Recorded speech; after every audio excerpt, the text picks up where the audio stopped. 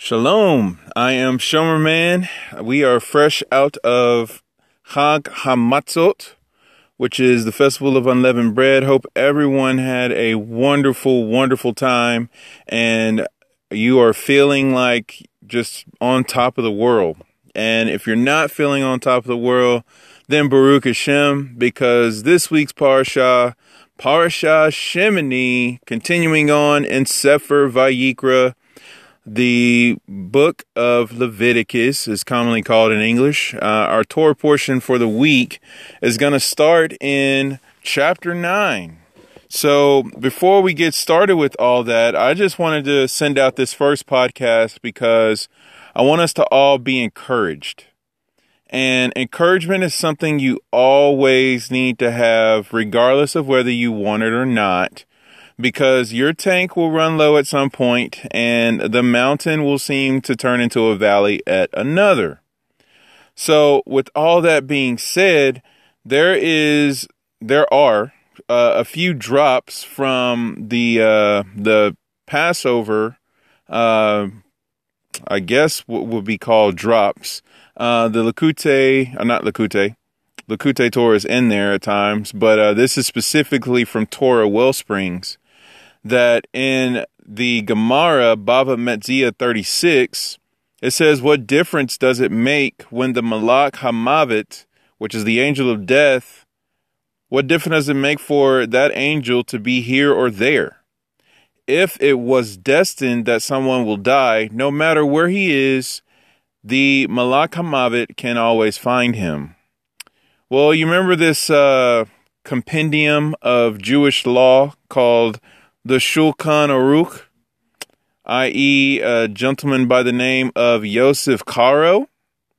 Well, the guy who followed up after him, his name is the Mabit. So the Mabit, let me go ahead and pull him back up here just to kind of share. It's Rabbi Yosef Ditrani.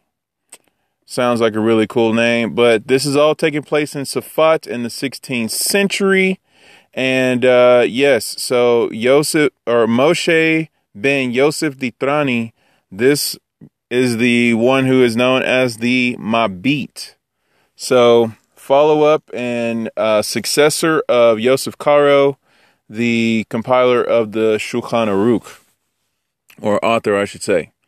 So this is going on to say, he explains that nevertheless, there is a benefit in running away from troubles, which is what people used to do when there was a plague. The Mabit explains that self-imposed exile of running away is an affliction which atones. And all this is coming up because there's a quarantine going on in the world right now. And it looks like beginning signs of it being lifted, so that's pretty interesting, Baruch Hashem. But I pray that it is with the renewal of mankind and that we will choose to enter into a new era of humanity, namely one that ushers in the final redemption. But continuing on, I just want to point out that when we look at this idea of quarantine, this idea that the world has seemingly run away, that is a form of atonement. And we can learn this too from the Torah portion that speaks of the cities of refuge, where if a man accidentally commits murder, in our case, not so accidental, because we have been very arrogant, myself included. So hence all this is affecting everybody. There is no one who is without sin at this point. And so the fact that we're in quarantine is a sign of divine grace that Hashem has allowed to saturate the world, should we choose it, to be in imposed exile. And self-imposed exile at that point, because the fact that we all agreed to do it is beautiful. Some of us didn't really agree and we have to do it, but it's still, at some point you have to choose to stay home, and for those of us who are, And those of us who get to, because there are people who are doing essential work, which is interesting because a lot of the essential workers would rather be at home. And some of those workers have to be isolated when they come home.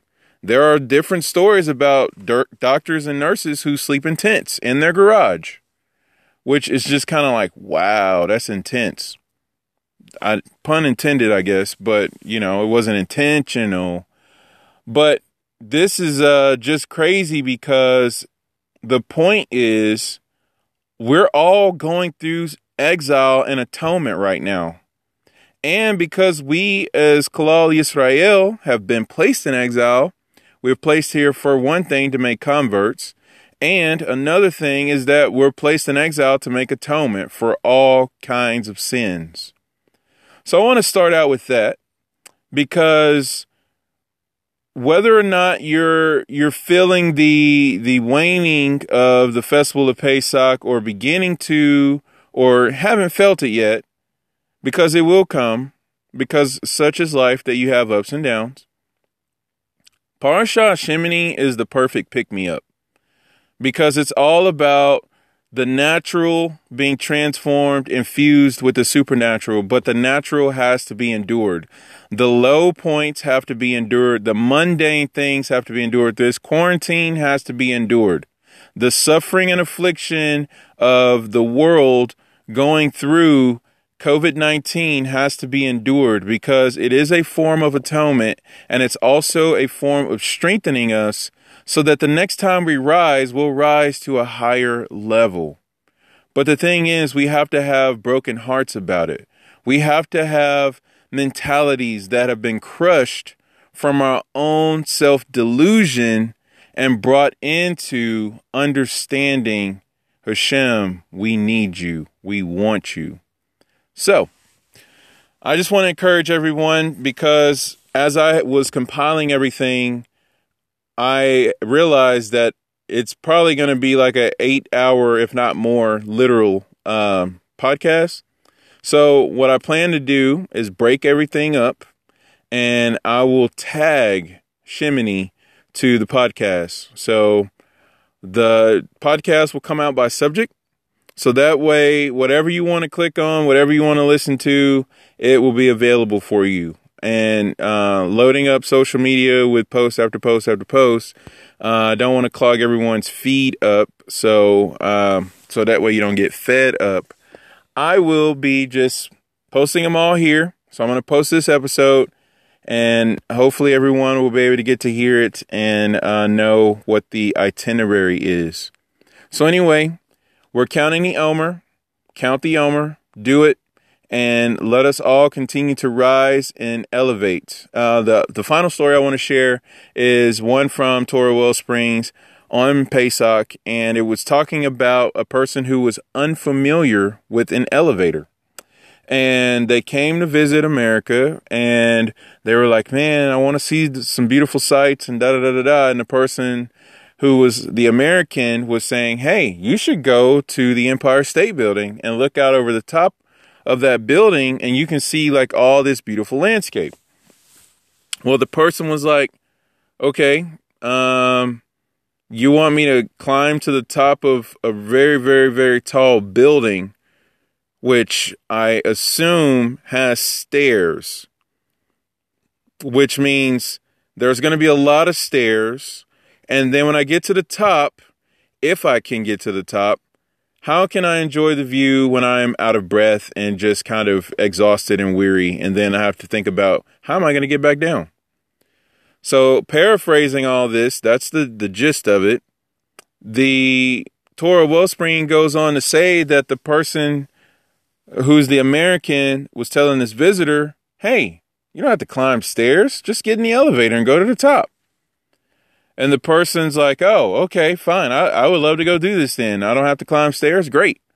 This person gets in the elevator closes, and the lights go out in the elevator. And the person is terrified. Just sitting in the elevator, and the elevator's not moving. It's dark in there.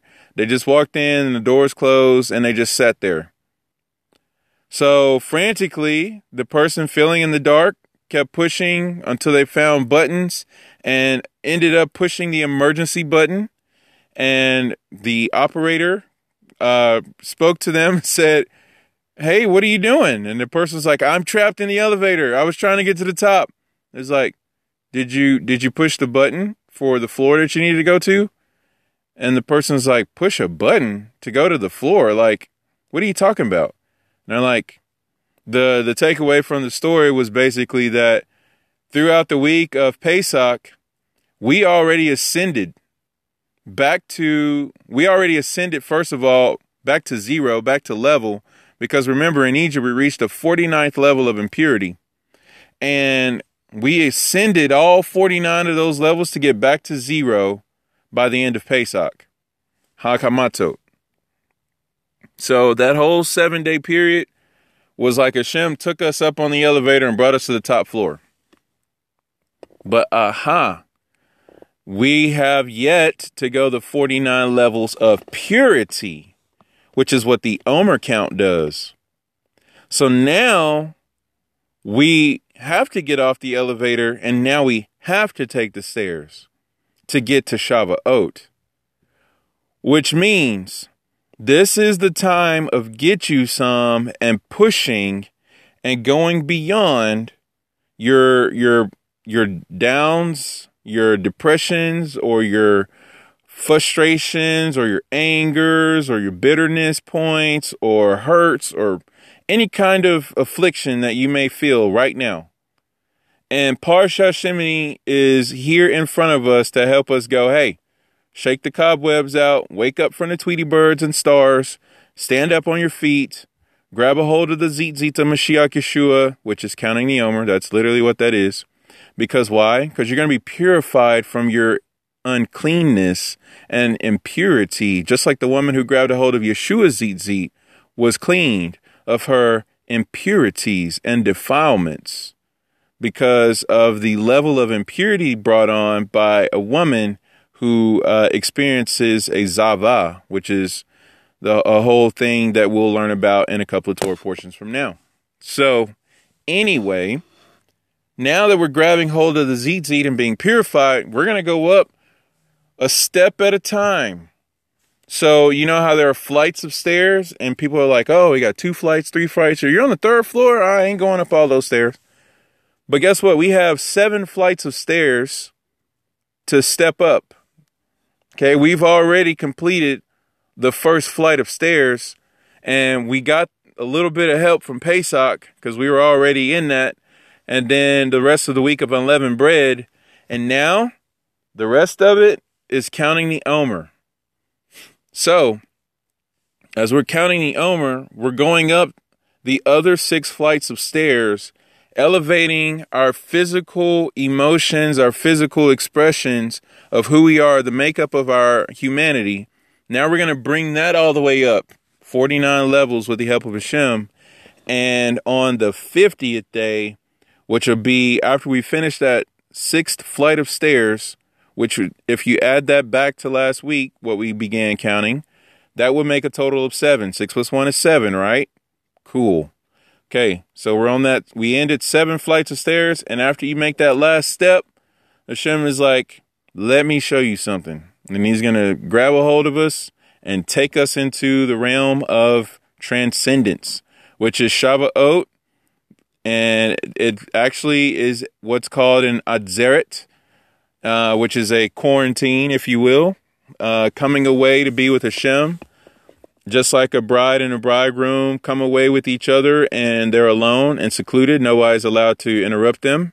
And they come out when they're ready. Don't you just love a Jewish wedding?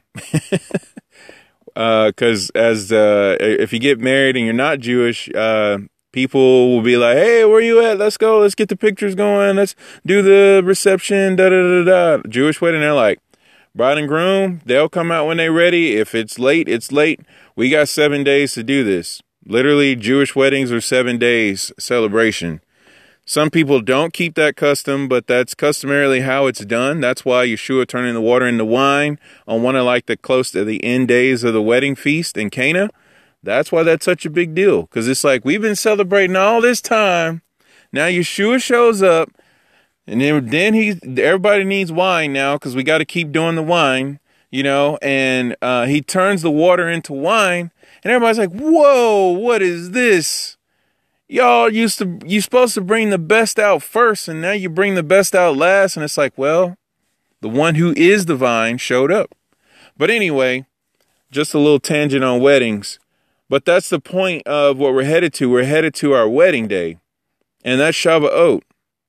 And that's the giving of the Torah, the receiving of the Holy Spirit, just like in Acts chapter 2, and also Exodus 19, also Exodus 24. So when you put all those things together, that's what we're looking at. And so we have to invest.